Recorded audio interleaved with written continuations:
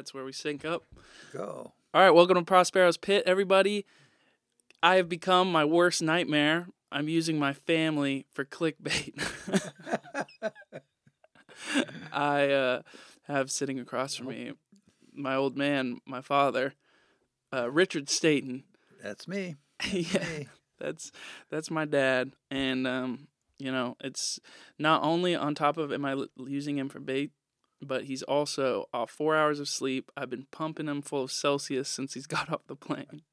True. He's jacked on caffeine, so we're going to have a ride of an interview. Who needs sleep? That's all I got to say.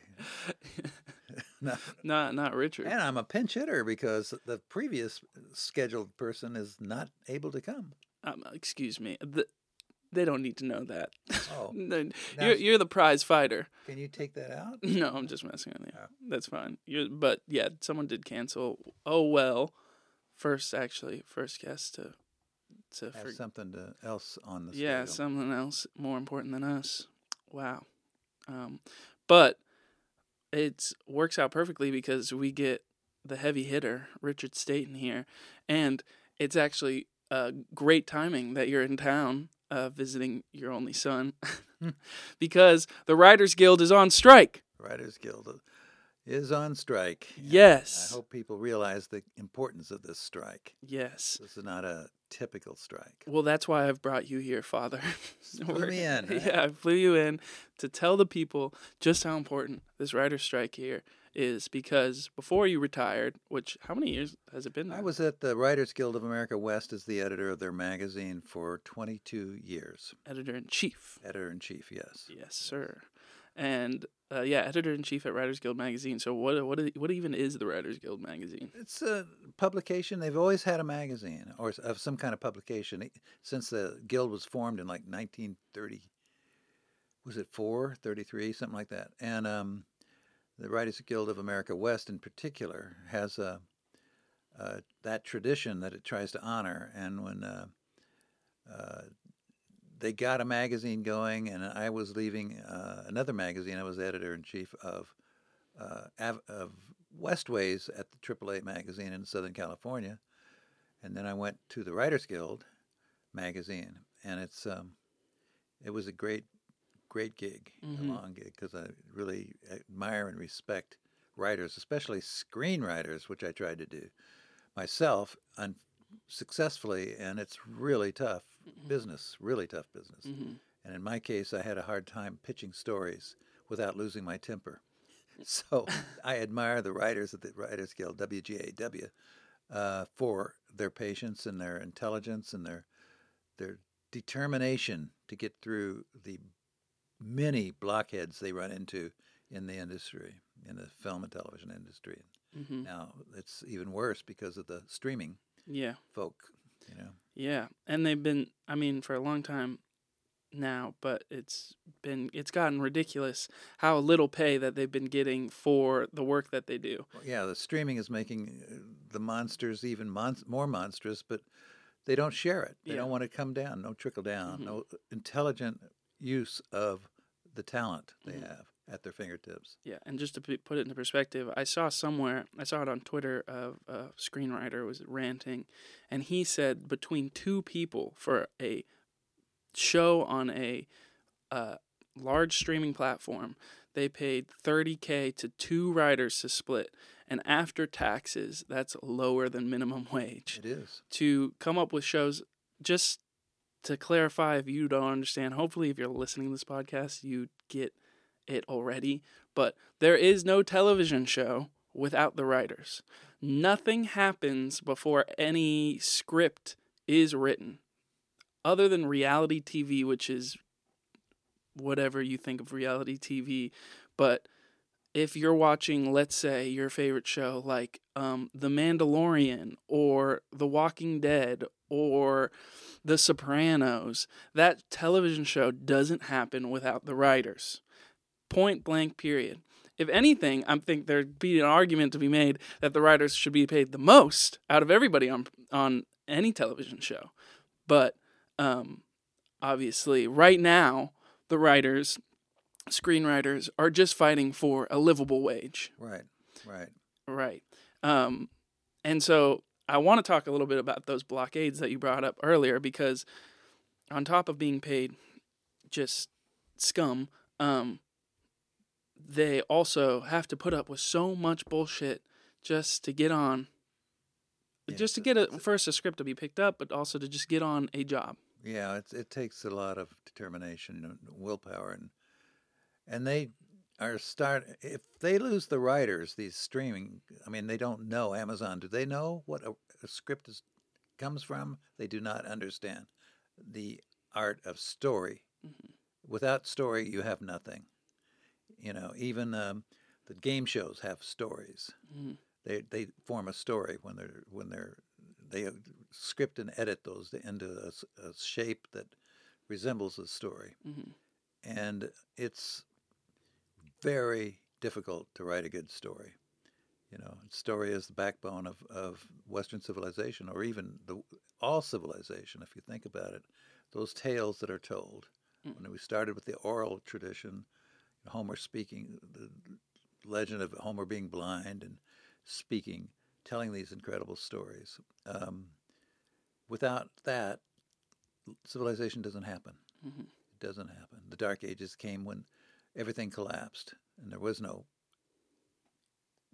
extraordinary Iliads and Odysseys and Decameron, and it just all sort of imploded. Mm-hmm. And the Irish saved civilization, as we know, by writing it all down, keeping it hidden. I just think that they don't get what they have. They think it's just come to them, and look at all the money I'm making. Anybody can write. I speak, therefore I am. Mm-hmm. I'm a story writer. And they just don't get it. And if that goes away, if the system that has been put in place very carefully, through strikes, I may add, collapses, they're not going to be able to put it together. And it doesn't reappear magically. So you're going to have no more wonderful series where you can't wait till the next. Succession is right now the big hot ticket on HBO. And I don't know how large the writing staff is, but quite a few. And it's brilliantly written. And you would not have it. There's an arc. There's a thrust forward. The story is moving towards its, I imagine, tragic conclusion. And that's all because some writers figured it out, mm-hmm. worked it out. They go through so many options in a story room. How do you tell this story the best way? Mm-hmm. And they are the backbone of the industry and the backbone of all of it. Mm-hmm. And we'll see. But my feeling is they probably won't go back to work at all for at least 90 days, and everything else will be kind of a fake negotiations. And they will, after 90 days, there's a thing called force majeure. I think I'm not pronouncing it correctly, but legally they can drop shows, drop scripts. They don't have to pay writers anything. After that, if they see things they don't think are going to make the money they expected, that they've given a lot of money to a writer or a staff or preparation of doing the story, they can just kill it. It'll be gone, and they'll see that as profit. You know, they'll understand. I mean, it's capitalism eating itself. Mm-hmm. You know, oh, good, we'll take that forest too, and the next forest, and we'll eat it all up. Look at the profit we're making, mm-hmm. and of course, they're destroying themselves. Yeah, and us. Truly, and I mean, like you said it best. Everything that we know in society is based off writing, and I don't know how important how much we have to say it to tell you how important television writing is these days. I mean, look at the conversation that it has just sparked by one television show. Forget politics, forget everything. Let's just talk about let's say Star Wars. Let's talk about The Mandalorian. Every time an episode drops, the amount of discourse that explodes across the internet and across sound waves and across just communication is immeasurable. It literally brings families together. It brings, people together as these writings. And so that's how important, you said it best. I mean, the country's built on the Constitution. That's writing. This country is largely Christian, based off a book. This is all storytelling. We know if you've been following this podcast, your understanding of yourself, the name you give yourself, all your memories are just stories you tell yourself, whether or not they're written down or just bobbing around in your head. Yeah, your memories, those are stories that you tell yourself. To underpay these people is a crime. It's criminal. It's like you said, capitalism engorging on itself. This is not the first time that the writers have gone on strike. No, they've done it more than once. The most recent one happened in 2007, and you were in the middle of that. Well, I was editing the magazine at the time the negotiations collapsed. Mm-hmm. They'd come close to striking other times. Every 3 years they have to renegotiate this contract. I don't know why it's so short that time, but they that was a fascinating time. And what was the big issue was the I should remember the digital world. Yeah, social media, all this stuff that was showing up online based on their stories, and their stories being reappearing. And they were saying, we don't know if this is going to make money or not. We don't know how to monetize it. We don't know why the writers need more for more work. And that was a tough strike. It was a serious strike, but everybody walked the picket lines, and they had their signs. They kept making signs. They had strike captains who would commandeer the different writers in different areas in front of Paramount or in front of Fox or wherever they would picket, where they would march their lines. And, we'll wait and see if any of the other unions in Hollywood join them. And they better stick together, I'll tell you that. Like, why aren't the Teamsters? Well, shut down the studio. If you can't get food in, you can't get food out. Let's see how they do. Let's see how Netflix works without product. And I just think it's all going to dry up. You're going to get really tired of repeating mystery series that you know the conclusion of. Mm-hmm. And it's a sad time, in my opinion. Well, I remember 2007, you can literally see the impact of what that writer's strike did in television, just by the television shows. Like, I binged Friday Night Lights way back when I was in high school, and that was a show that was airing through the writer's strike. And that season... It had already been written, everybody understand this. These shows were written in advance and produced, and were not being done during the strike. Yeah, but that season that did happen during the strike, you see the quality just like crash. Oh, you did? Yeah, you did. It was like a different television show where you're like, whoa, this is not what I've come to love. Like, what is this show? It's just horrible. Like, it gets really bad, and you're like almost lose interest unless you're like chugging along, which I was doing at the time. But yeah, I've like being your position as editor-in-chief is already like kind of a seesaw, teeter-tot position, because you have your image of the magazine, you have your writer's images of the magazine, and you have your subject's images of the magazine. Right. And like balancing that is already kind of an act in itself. We could go ahead and write and put out the magazine, and we put out stories about the strike in support of the striking writers and whatever we could come up with to make it valid.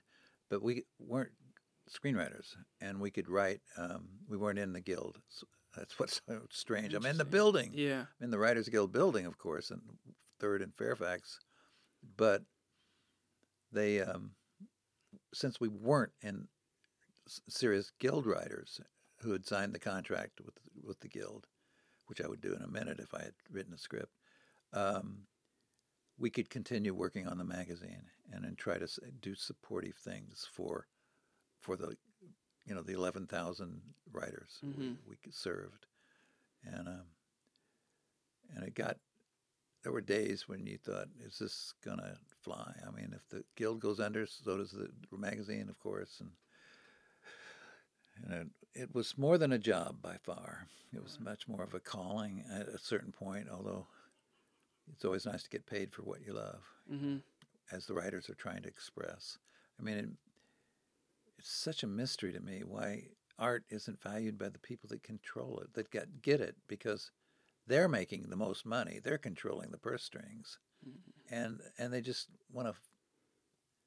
I guess it's some kind of masculine entity thing. Some look, I'm bigger than you, kind of thing. And I once flew on a plane, and I was sitting next to a very successful corporate type, and I was talking to him, I got him into a discussion about ecology and how, if you continue to do what we're doing, the glaciers melt and the seas rise and fires start everywhere.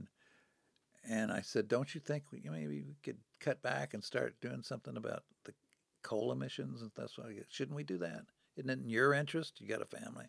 And he said, oh no, I'm not worried about it. I said, how can you not be worried about it? He says, because we'll have enough money to take care of it. We'll have enough money, my family and my friends. I guess we'll go into some kind of bizarre fantasy thinking of what? A bunker somewhere? Mm-hmm. Oh, great life, you know? Oh, we can go into that. I've seen some stuff on these billionaires, millionaires holding these like meetings with top scientists. And I forget what article was it. You might have been the one who shared it with me, but there was an article about like a top environmental scientist having this like intense meeting with a bunch of billionaires that he couldn't name about like what's coming, and he like realized halfway through this meeting that they were asking him all these questions not in like how do we prevent these natural disasters, but in reality, how do we survive these natural disasters and continue our business? And profit from them. Yeah. I mean, like you said earlier, it's capitalism, consuming capitalism, and one of the biggest, frauds of capitalism is that it creates society into an individual game. Who can make the most money? Who can make the most profit? And so it quickly becomes a game of not us, but a game of me, and then that's what you see is these billionaires. First of all, they don't see you and I as equals, not even human beings. That's correct. And really, it's now become a competition between the fraternity and who can get the most gold stars on the chart. It's a fucking preschool game at this point, and that's what you see with the studios, with Netflix, Disney, Paramount, all these studios competing to make the most money, to get the most eyeballs, to get the most views. And the way, as the game goes on and continues to chug, you are looking at, okay, well, what corner can we cut now? What corner can we cut now to get ahead of the next guy? And it always comes down to, the artists who actually make the work, and the writers, and they always bear the brunt. But to reel it back in, I'm curious what that was like as a journalist who obviously you've written, you're a playwright as well, and you've written a couple plays, never a screenplay, but... Oh, I've written them, but they weren't made. Yeah, okay. The plays were made, or produced, I mean. Forgive me. But yeah, so as someone who is a great consumer of media, and also, you're a fan of... We've watched The Sopranos together. Yeah, we watched all The Sopranos. Yeah, we watched all The Sopranos. We watched all the Game of Thrones. Yeah, that was great. I can't think, but we especially during COVID, we were watching so many movies, a lot of Italian movies, and a lot of Ravens games. Oh yeah, well that's besides the point. Right. You're turning them against me. You're gonna expose me. Oh, on the Chiefs, my Kansas City listeners. Hey man, you were thrilled when they won. True. But I was thrilled for the city. But yeah, what was it like as a journalist covering people that you admire in a way during like such a difficult time, and getting it like the story right?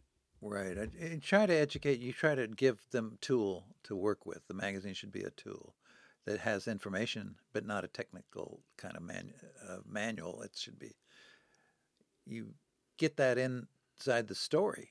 The story you publish, you try to lace it with information they need and you think they need.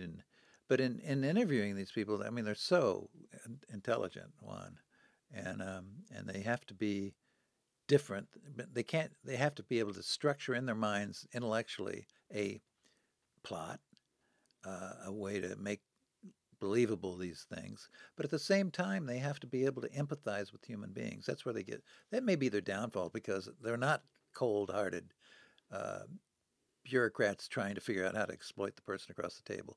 They are artists who empathize. I mean, that Friday Night Lights could not have happened without empathy for those young players in Texas playing football. The families, the coaches. The community. That was empathy. I mean, you have to empathize. And sometimes I wonder if these oligarchs can, I think they've lost the ability to empathize with other human beings.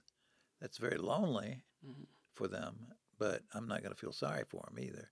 I mean, look at what's going on with Murdoch and his family, and with the suit that he lost. He had to settle because they were deliberately lying, creating a false narrative about the election, which Biden won. And he had to, I don't know, it's like not even King Lear, because he wasn't a great leader ever, you know. But anyway, I don't know. That writers are empathetic, good ones, you know. And I'm always fascinated to interview these people because they're so well versed in everything, and they know so many things. I had a part-time job on top of my guild job at a company where I was the corporate leader of this company, small, very interesting company. Entrepreneur created it. He felt they were very good at everything they did, but they couldn't write. They weren't articulate enough. He wanted them to learn how to write. So he asked me to run this 7-week course, you know, and just help them figure out what writing was about. And a couple of times, I think the most successful classes, if you want to call them that, were when I brought in a screenwriter I respected, who've often, because of me, agreed to do it and give a talk. I mean, they were like evangelists. They were full of energy. The people couldn't believe it. I remember the guy who owned the company and had created it came to me afterwards and said, "Can we get him back? There were not enough people there. It was just the people from the class. All these people I want to have in here. And that was inspiring and this and that." And I said, "Yeah, it was. But he doesn't have time to come back here. He did it as a favor to me. Don't forget it."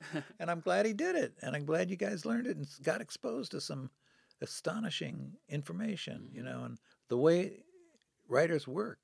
And it's not magic. Yeah.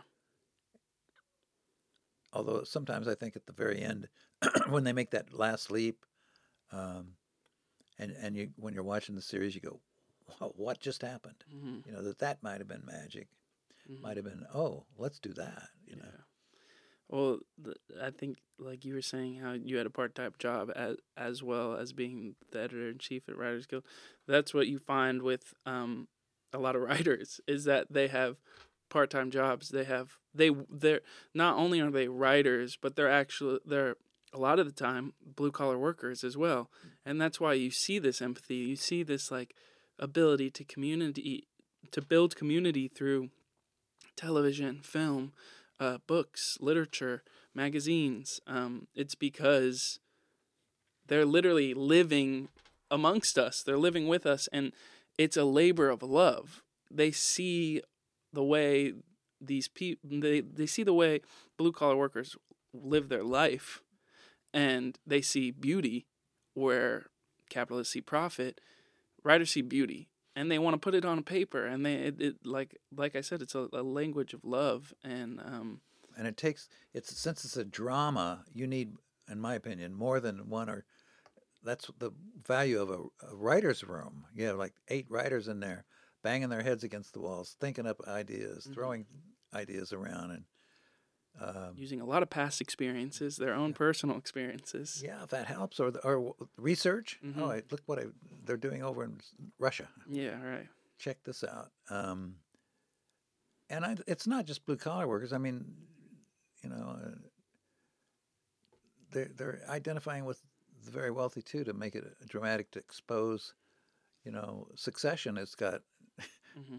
It originally began as a Fox a thing about Murdoch and Fox, the studio, and they couldn't get away with that legally, and they changed it into what it is today, which is a better story. Yeah. And 4 seasons. I mean, what is it? 10 a season. I think it's 10 episodes a season, an hour. But each one of those are so carefully crafted, and the insights into these human beings that are suddenly given the mantle of millions. Mm-hmm. It's not easy. It's Yeah. not for them and for the writer. It's difficult Right. to live and to achieve, and to scam the game and be able to get the money through graft and lies and cheating and stuff. Yay you! But what do you have at the end? Mm-hmm. And you'll say, oh, I got this mansion and this place and this yacht, the super yacht, and bigger yacht yet, and bigger yacht yet, and it's crazy. It's really crazy. There's a wonderful story I learned from the novelist Joseph Heller, Mm-hmm. who was also dabbled in screenplays, and that's how I knew more about him. Catch-22, right? Yes, he was the author of that brilliant. I read it in my senior year in high school. I remember during the assembly, and I was on the football team, and the coach looked over and said, "What are you doing?" And I said, "I'm reading this book." He said, "What's the book?" I mean, the band was playing, and I said, "Catch-22," and he just looked at me like I was crazy. Maybe I was, but the fact is that was more important to me than winning the homecoming game coming up at the time, Mm-hmm. and we won anyway. But the Joseph Heller and Kurt Vonnegut, who was also in the Writers Guild. I got to talk to him. It was fun to do. Oh, what? Yeah, Kurt Vonnegut, Slaughterhouse-Five, etc., and be on the phone with somebody like that, and you just go, "This is really happening." And he told me about this time that he and Kurt Vonnegut and Joseph Heller were at this big mansion, huge party for the very impressive with everything you could imagine, bands and probably the Rolling Stones were hired to be there, stuff like that, in a Long Island setting, which are a lot of mansions, and Vonnegut turned to Heller and said, "Doesn't it just drive you, filled with envy? Because look at all this guy has, and you wrote a classic of the 20th century, Catch-22, and the profit from that couldn't touch what's happening here." And Heller said, "No, I'm not envious. I have something he can never have." And what's that, Kurt? Joe, what the hell are you saying? You've got something he can never have. I know when I have enough, which is astonishing. You think about it. Of course, I don't have to go chasing the next billion. I can go fishing with my son, whatever, But that's another thing I loved about the job. I mean, it's not about the strike or anything, but Hunter S. Thompson was a member of the Writers Guild, and he had written this script, and he couldn't get it. They weren't going to make it, and he was really upset because it had been rewritten as a novel that he'd written. Had been rewritten by a young screenwriter, and he was saying, "Why aren't you paying him?" to this independent company, and he was getting on him. So he wrote this great, and it was an underground classic in Hollywood, of where he attacked the producer in no uncertain terms. And if you know Gonzo journalism, it was brilliant and very abusive. I don't know if they'd allow you to do it today. They'd probably hang him. But it was just... Would Hunter S. Thompson be canceled? You'd let me know. He could be, but the thing was, Hunter S. Thompson. I really admired that. I thought it was so funny, and also because it led to the film getting made. This memo he sent to the producer, and his assistant got a hold of me and says, Hunter has all this dental problem. And he can't get the insurance to cover it. He's trying to get the dental insurance going. And who do I talk to about that? And so I told her, and it worked. And then I got another call, and she said, Hunter was really grateful for this. His toothaches have stopped. And she said, what would you like from him? What can he do for you? And I said, would you please let me publish the original with all the scrawls, and it went a full page in my magazine. And he told her, that guy knows what he's doing. And so I did. And Michael Mann, who's a great director, writer, one of the best. He had done Last of the Mohicans is one, Miami Vice, just brilliant guy. And I went in to interview him over some project, I forget the writer and he had worked on. And above his desk, behind the wall, was that page framed. Wow. And so I said, that's my purpose here. I've achieved my purpose here. That's amazing. I have that framed as well. I know. I gave it to you, framed it. Yeah. One of the best things that I own, I think. It's a classic. It's just him scathing some poor assistant. And it worked. Yeah. And you helped Hunter with his toothaches. More importantly, probably. Which is legendary. Yeah. But things like that made the job great and made me appreciate the writers even more and made me just really angry about the way they're treated by the so-called oligarchs. And you're right. I don't think they see us as human. You don't have enough money. Yeah. You can't do it. What are you? Right. And in fact, a sidelight is when we had you at the hospital at Cedar Sinai in Los Angeles, I was listening. We had the doctor, the guy who delivered you, the doctor there, and he was talking to some other people as we were waiting for you to be born. And my bad. Took I a while. had a couple things to finish up. And he and these guys were talking. He said, "I went to this fundraiser because the hospital is tied into Hollywood a lot. There's a building named after Spielberg, for example, and guess why? And Spielberg built it, you know. And he said, we were at this party, this auction thing, and everybody's saying, God Almighty, and they're all rich. And he said, they were saying, look how much money Gates has, Bill Gates of Microsoft. Did you see how much money? That's money. That's rich. And they're like, okay. What can you do? But long story short, what can we talk about, man? Well, speaking of oligarchs, during COVID 2020, you went into this spiral of Donald Trump, Russian. Well, I mean, it's been proven. They don't want to believe it, but yeah. I couldn't get anybody at the Writers Guild to pay attention to me. They thought I was a fool and crazy. But I said, he's backed by the Russians. We've got the proof. Here's this, all this material that I'd found had come in, and nobody believed me. They all thought I was a fool and crazy. Yeah. But we did also watch a bunch of great movies and stuff. And during the COVID thing? Yeah, during the COVID. But besides that, I don't want to let's not talk foreign about films. A lot of Italian stuff.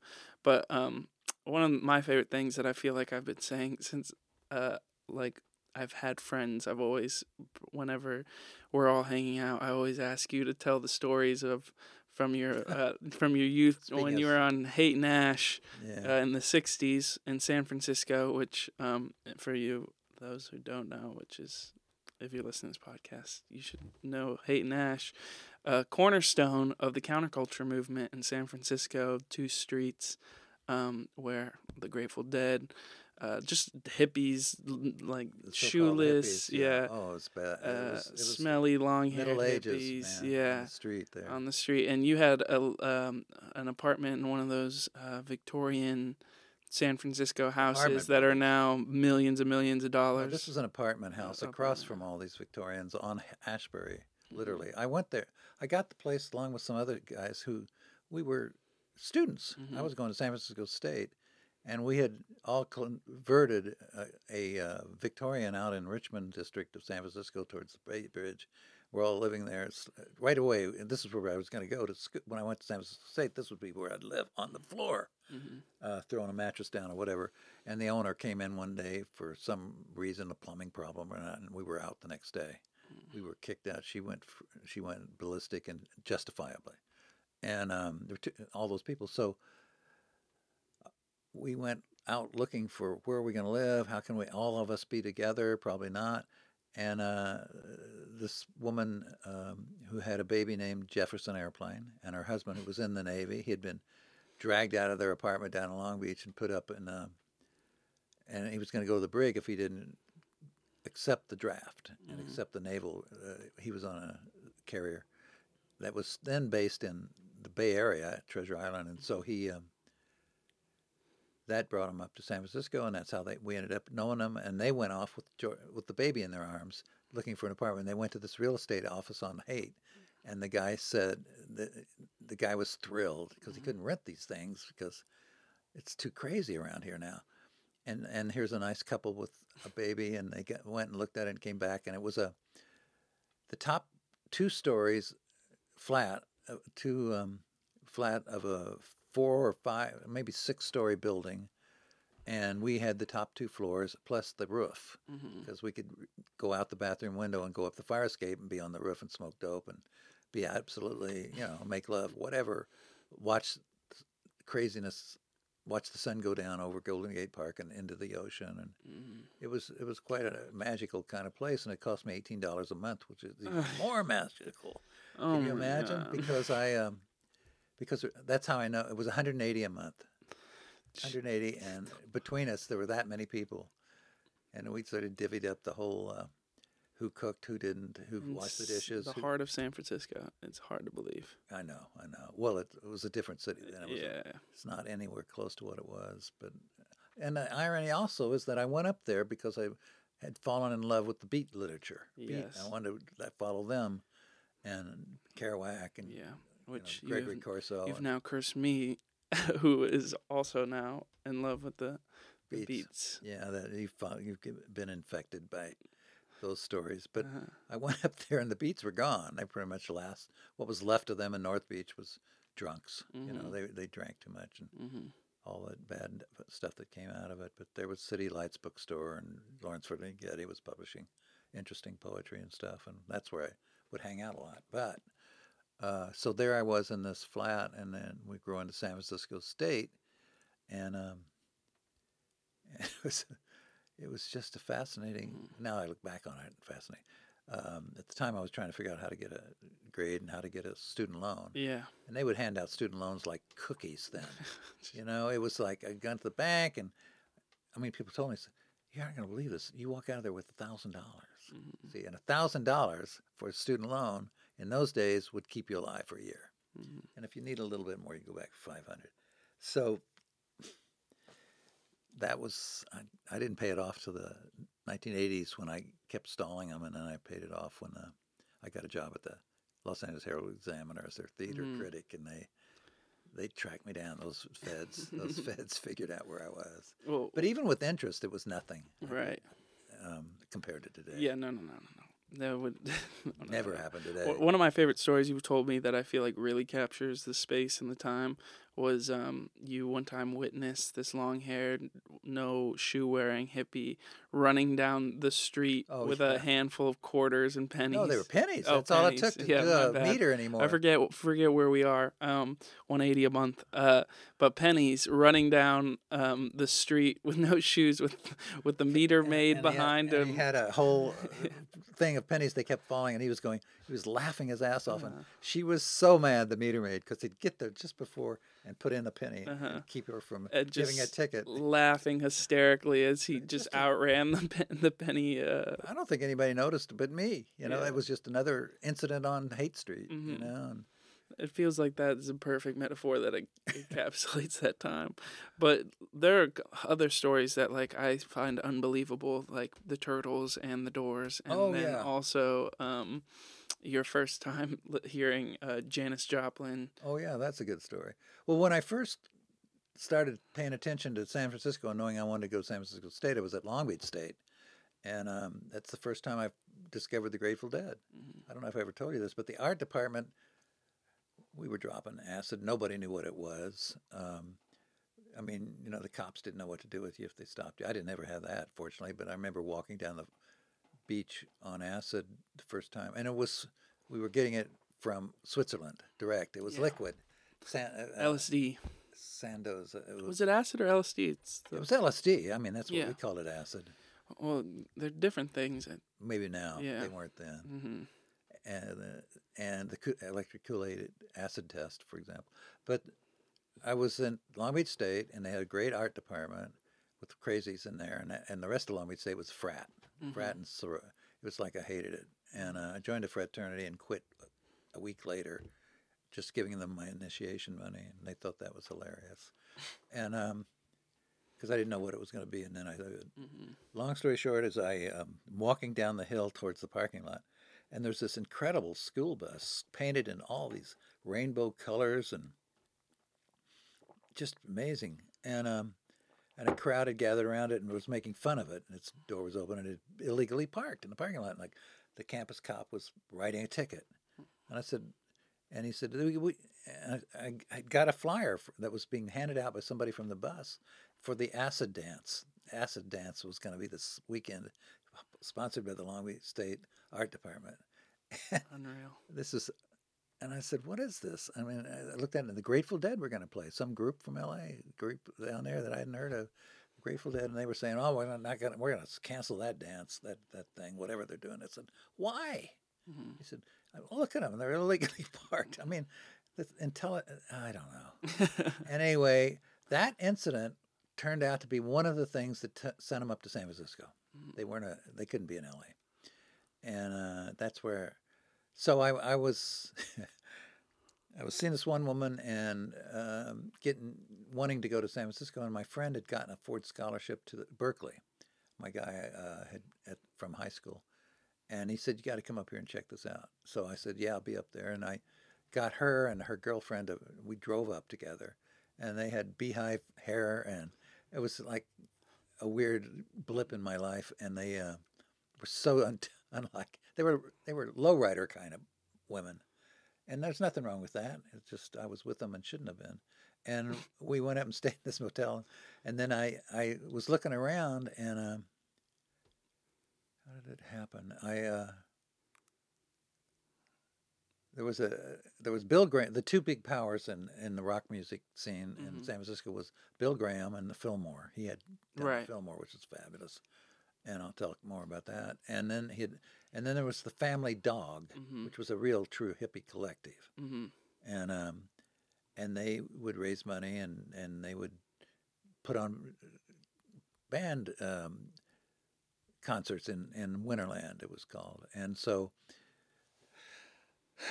I said, I want to go to this. It's nothing. It doesn't cost very much. So we went, and they were there, the two women, and then they said, we'll be waiting for you in the car. I said, what? And they left because they didn't approve of what was happening. And what was happening was there were all these chairs sort of pulled onto the dance floor, plus people dancing. Plus there was a light show I'd never seen before by Jerry Abrams, headlights. And this was a fundraiser for the Hare Krishna people, whom I didn't know about. The guy from India was there, and Galen Ginsberg and all that. And they, so bands played. I saw Quicksilver Messenger Service first time. Love them. I saw... Moby Grape, which was a really good band live. They just never could cut it really as an album. And Grateful Dead.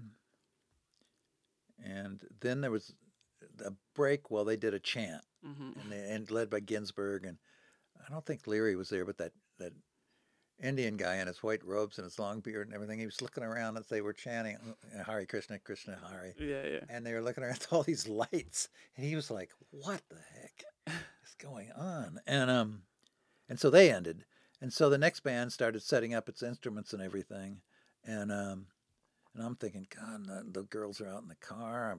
That's my ride home, and I better go. And then I said, I'm just going to see some of the next band, and they this little girl, I call her a little girl. She was short, and she had hair that looked like it had been cut with a garden shears or something, like get this out of my face kind of cut. And she was saying, was it Peter?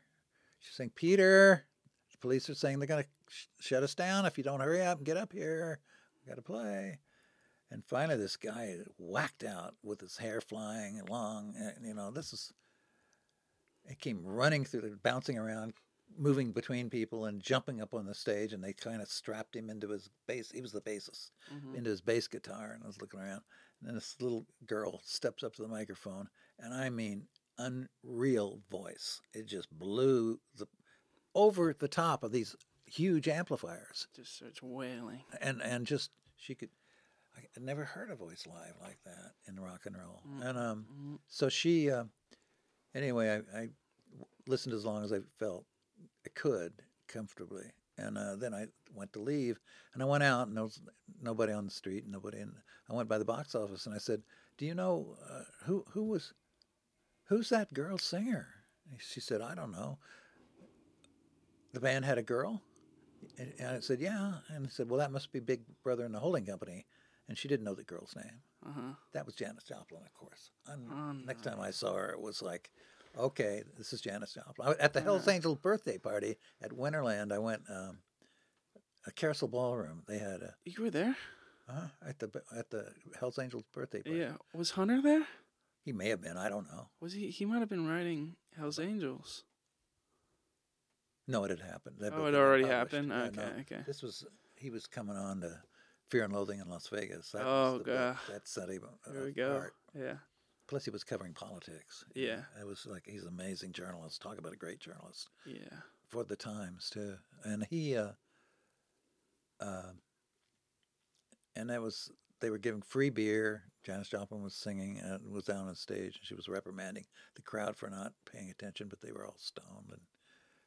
And she had all these feathers. She looked totally different now. She was the diva type thing. And they pushed up against the bar. I mean, there's all these people getting free beer.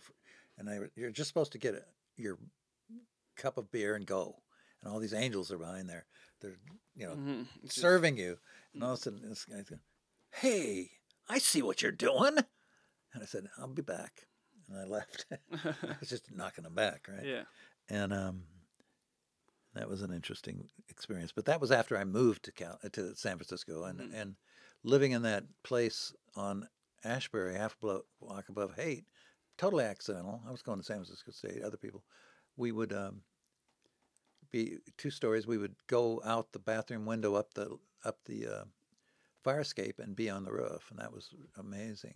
And people were running down the street saying, every once in a while you'd hear them say, "Speed kills," because when speed came to the street, that's what destroyed the street. I mean, that stuff just changed.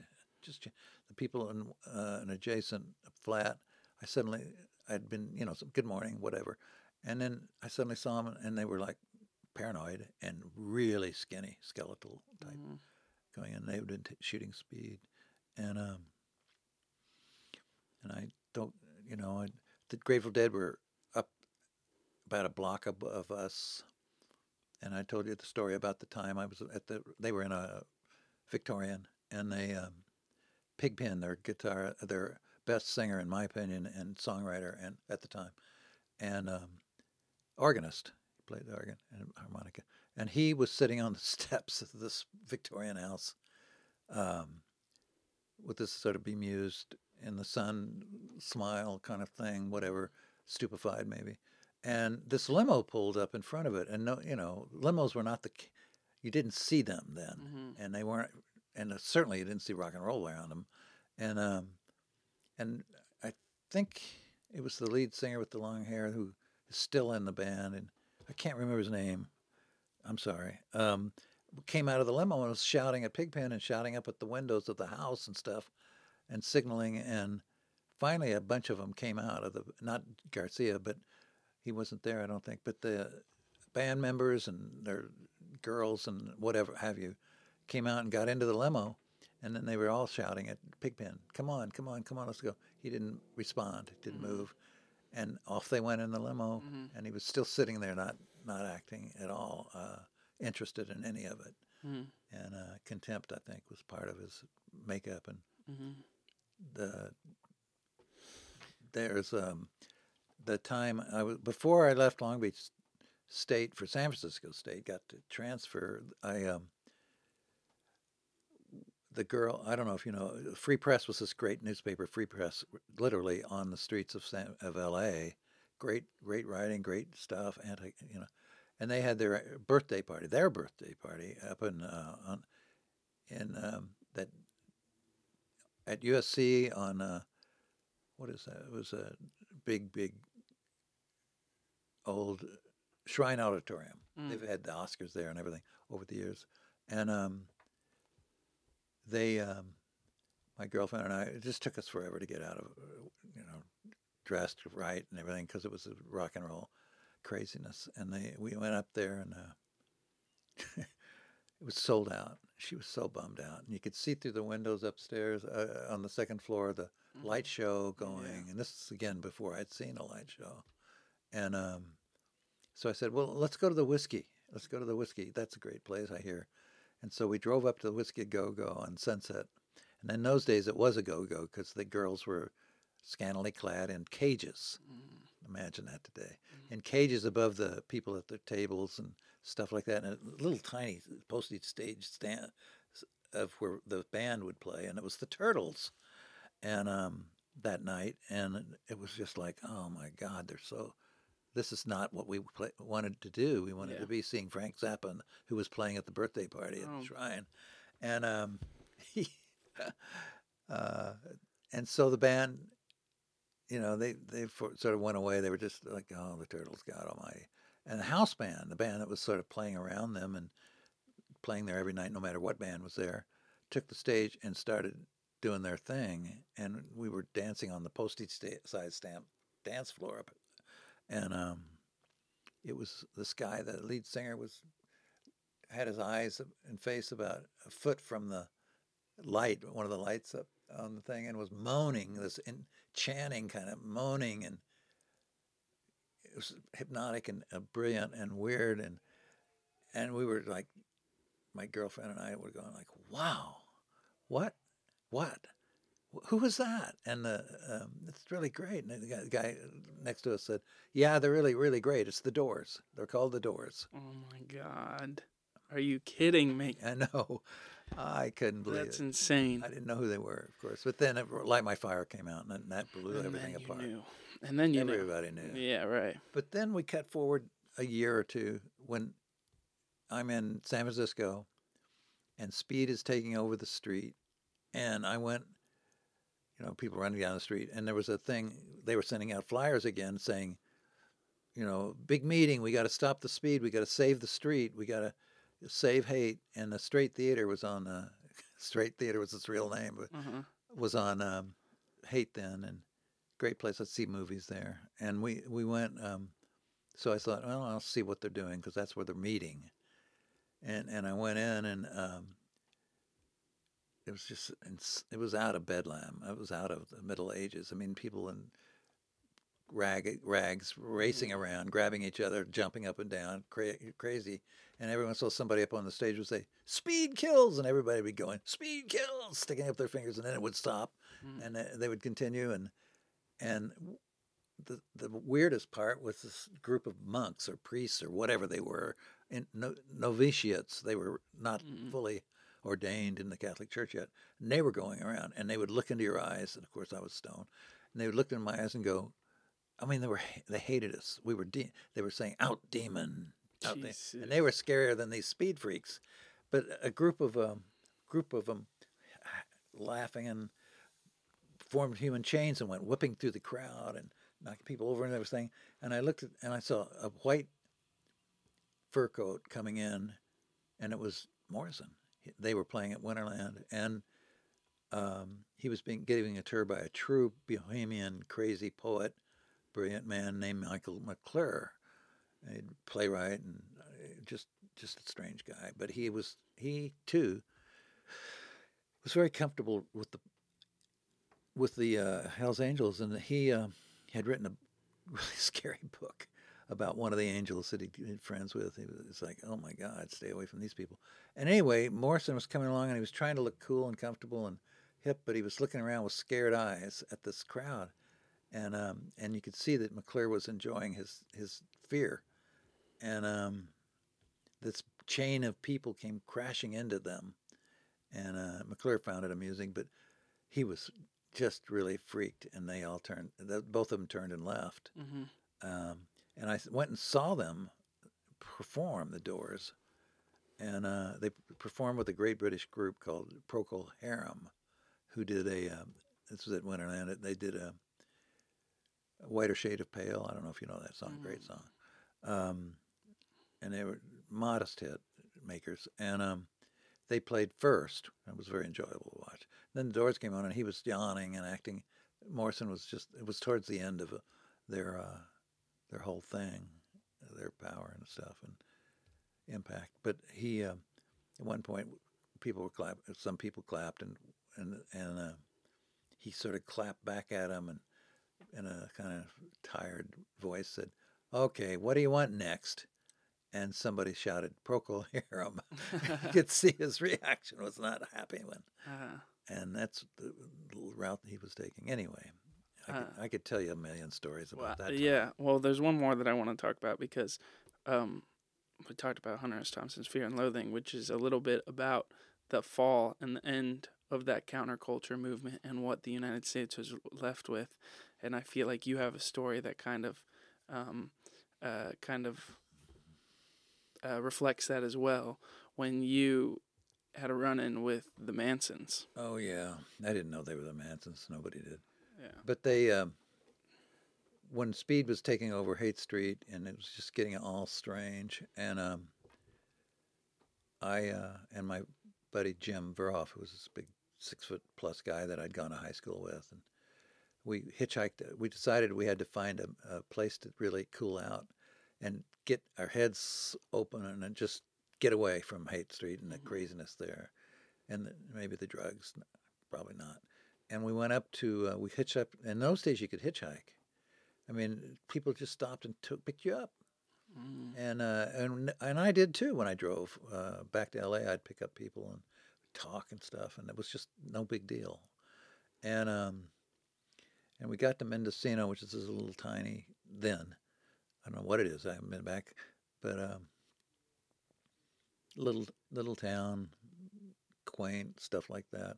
And I saw this, we said, where are we going to camp, where are we going to sleep? And we went down, there was a bunch of driftwood and logs from the river, the Mendocino River, that had been left on the beach. They were there, and so we started bivouacking. I mean, digging between these logs, place to sleep, place to hide our dope, place to hide our stuff so it wouldn't be picked up by anybody. Beach camping. And I'm standing there, and Jim and I are working on the setup, and I'm standing, and I suddenly, facing the ocean, felt this cold, I mean, really cold wind against my back, and against the ocean, who could believe it? And I turned to see why it was happening, and this black school bus, completely painted black, was going down Highway 1, went over the bridge of the river, which was dry, and kept going, and was soundless. You couldn't hear anything for some reason because the wind was blowing. It should have been easily heard because the wind coming towards us, but it was just like a silent movie, like the Nosferatu coach in that silent movie about Dracula. And Jim said, I said, wow, that was weird, as the bus went on up the hill and out of sight. And Jim looked at me and said, what was weird? What's weird? And I said, never mind. Let's go. So we walked into the town to get some food for dinner, get some burgers. I mean, some raw hamburger meat and stuff like that. Because Jim was the big cook. He wanted to make those cheeseburgers fine. And there was this school bus, this black school bus, parked in front of the market, this little tiny mom and papa store. And its door was open, and it was all black, everything except for the front window, the school bus. And I stepped up on the steps to go in and take a look. I was just really curious. There was some, like, bones hanging from the rearview mirror. Nobody was there. There were kind of like tents where the benches had been, and they used the benches as a way to form tents with blankets. And it was just like really strange. And I started taking another step in, looking for somebody to talk to. And Jim was saying, "What are you doing?" And I said, "Well, I'm going to explore this." I said, "It's not our bus. We don't need to be here. Let's go."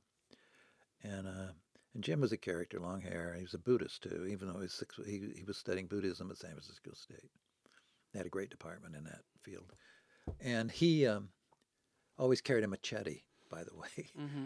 In those days, you could hitchhike with a machete and get picked up. Can you think that? Imagine. And he used the machete for legit cutting firewood, cutting this, cutting food. Mm-hmm. And it was just his little irksome thing. And so we went back to our place, and we built a little fire, and he was getting ready to prepare the food and putting it in the fan. And all of a sudden, I look up, and there's these 3 girls almost, I don't know how they got there that close, but they were coming towards us, and they were sort of ragged dresses and stuff, and they clearly were more hippies types that I saw so many of, and met so many of. And their eyes were like this big, and I thought, my God, they're stoned. Mm-hmm. And they were drawn to the flames of the fire. And they were standing there looking down at the flames. I said, "Come on, sit down. Don't worry about it. Just have a seat. You want something to eat?" And they looked at each other and went, "Oh, no, we can't do that. We can't eat meat. We can't do that." And, Tex wouldn't like it. And I said, "Who's Tex?" And lo and behold, here I saw this guy in Levi clothes and coming over, long hair, and he comes up to the fire with the girls, but I could tell by the way they stepped back, he was the goddess of this group. Mm-hmm. He was the leader, and he was a tough commander, and they did what he said. Mm-hmm. And we standing there, and we started talking a little bit, and I said, we came down, we came up, they said, "What are you doing here?" And this Texas kind of accent, and said, "Well, I didn't like him immediately because he was the guy who obviously was a tyrant to these girls, and they were totally intimidated and scared." And I said, "Well, we're trying to get out of the hate. We live in the hate, and it's gotten really bad, and we decided to get up here and get away from it." And he said, "Us too. That's why we're up here. We came up here for that same reason. We're in the hate, and we came up here." I said, "Well, and he said, "The streets, yeah, you're right. It's gotten really bad." And I said, "Yeah, it's speed, and he said, "No, what? Speed? Good, speed. I'm going to say it. I can't say that. The N word." Yeah. And I looked at him in stun. I mean, this was a so-called hippie talking like this, and Martin Luther King, and it was a great era of the civil rights, and they'd killed him already. I think by then they'd murdered him. And I was shocked. Mm-hmm. Just shocked. And I said I don't know what I said, but I said stuff that he didn't like. Mm-hmm. And they said, "Well, we better go." And the girls got up and started walking away. And as he went a little further, I said, "Where are you from? I hear that accent." And there's an accent. He said, "Texas." I said, "I thought so. The South, huh?" Mm-hmm. In other words, you racist. Yeah. And he looked at me with, anger. Mm-hmm. And I looked at him with anger. And Jim was standing behind me, fortunately, towering over me with his machete, just watching all this. And I think that helped him turn around and continue his walk. And he kept looking back at us a little bit, and then disappeared among the logs, following the women, and to wherever that bus is parked. And didn't think, I just said, what a weird time this is becoming. And so, flash forward, I've got my apartment in Venice, California, and a wonderful apartment, and I'm sitting there. Ed Sanders, a great musician and writer and journalist, had written a book he was in the counterculture. He was part of it. Written a book called The Mansons. Was it the Family? I think it was called The Family, about the Mansons. And I'm sitting there reading it, interested. Reading it because I was following the 60s, and this was in the 70s. And I suddenly come across this passage that said, and so that things weren't working out there in San Francisco, so they were trying to decide whether to go to L.A. or up Northern California. So he sent Tex Watson and 3 of the girls in this bus. Black. He had painted black, Mm-hmm. and went up there, sent him up towards Mendocino, and I went. I mean, I felt that wind again on my back, sitting in my living room with the book in my lap, because that was the guy. They went on down to L.A. and murdered. Yeah. Did all the killing of Sharon Tate and LaBiancas and the nightmare that became Manson's legacy. But he, I almost could feel that chill, that wind on my back. I thought, easy to kill us on the beach at night, easy. And you were fucking provoking them a little bit. Well, I didn't. Yeah, I well, fuck them, but let's fight. Like, you want to do something strange? Come on, see what happens. Yeah. And anyway, that was. To me, the end, because they led to their murders led to the end of hitchhiking in California. Yeah. You couldn't get a ride, save your soul. I used to get them all the time. Yeah. Well, wow, that one gets me every time. I swear that's. You wouldn't be here if they had their way. I know. And it was so easy. They got away with it in L.A. for a long time. They only got caught because he sent the girls. For Armageddon, Manson sent the girls out to the Death Valley Desert, near to where we were, Tacopa. Yeah. One of them's buried out there. And he would run around naked in the desert in the heat. And the park ranger saw him and said, "Oh my God, they're going to get snake bit or sunburn or whatever." And he pulled them in, and he didn't know what he had, Yeah. He just thought they were more hippies drunk on speed or acid. Right, but they were in fact the Mansons. After so murdering. murders. But I want to talk a little bit real quick because I want to do before we wrap this up. But I hope this is interesting. No, this is fascinating. It doesn't matter what they think. To me, I think it's really interesting. I've but got a lot more of these tales. Yeah, I know you do, and I've heard plenty. But I do want to say that one of the reasons that I'm here right now is because of you, here in Prospero specifically, because everywhere we go, everywhere we travel, you always seem to find a local bookstore. No matter where we go, like we're walking, me, my sisters, and my mom are walking, we'll turn around and you're gone. We have no idea where you are. And then lo and behold, there's a bookshop somewhere nearby, and you're just like exploring the nooks and crannies. And that was kind of the reason we found Prospero's, because I was coming back through. After your delayed graduation. After the 2020 COVID graduation, that actually happened in 2021. We came back and we came through Kansas City, and we had like a couple hours before the flight. And so we were like, well, we'll just poke around, and we found ourselves on 39th. And lo and behold, you found the coolest bookstore here in Kansas City. Lost you, turned around, and there you are in the store talking to Will. And you tell Will you're talking to the owner of Prospero's, Will, who's been on the podcast. You've managed to tell him that I've just graduated from Mizzou, but it was 2020 and delayed. Give him the whole sob story, and Will tells me that I can take a free book, any free book, as a graduation gift, which was I ended up taking Walden's Pond. Good choice. And so.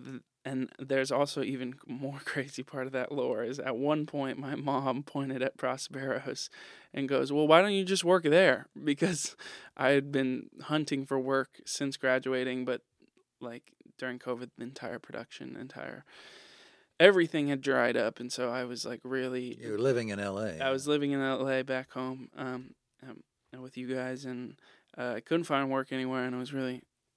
taking a toll on my mental health. And I remember Mom pointing at Prospero's and going, well, why don't you just work there? And I was like, come on, Mom, be for real. They would never, they'd never hire me. I mean, they're a local bookstore. Like, it probably takes like 2 people to run that and whatever. And we went on our merry way. And now here we are in the basement recording a podcast episode called Prospero's Pit, which I think is really cool. And I'd like to say, that it's you that is the reason that I'm here right now. Well, obviously, but also specifically in Prospero's. It's the reason that I have an eye for bookstores. It's a reason that I have an eye for literature. It's the reason I'm a reader. It's the reason I'm a writer. It's because of you. And so I want to say and your thank mother. you. And my mother, yes, She's who will eventually hopefully be on the podcast too. Yeah. But the curtains have been raised. Now everybody knows I'm a nepo baby. Both my parents are writers, and so my friends always say it's in my blood, and it is, honestly. There's an argument to be made. Yeah, and so I just wanted to say that there's no podcast without you. There's no me working here without you and Mom. So thank you. You're welcome. Our pleasure, and it's an honor to see you doing what you're doing. I mean, it's quite impressive to me. I don't know how to do any of this. It's pretty good. Well, it's all an experiment at the end of the day, but I'm thoroughly. Life is an experiment. Yeah, and I'm enjoying mine. So, thank you. But yeah, and also thank you for being on the podcast. I think I'll wrap it there. My pleasure. My pleasure. We're fully here at Prospero's Pit and Prospero's with the zine behind us and Spartan Press. I want to say we fully support the Writers Guild, and their quest for fair pay, Living wage. Yeah, a living wage, and so we support the strike. We stand with the writers, and Maybe we should power to the people. Power to the writers too. Yeah, power to the writers. Leave them out. Power to the people and the ones that tell their story. There you go. That's a good one. I like it. All right, we'll end it on that. Thanks, everybody. Thank you.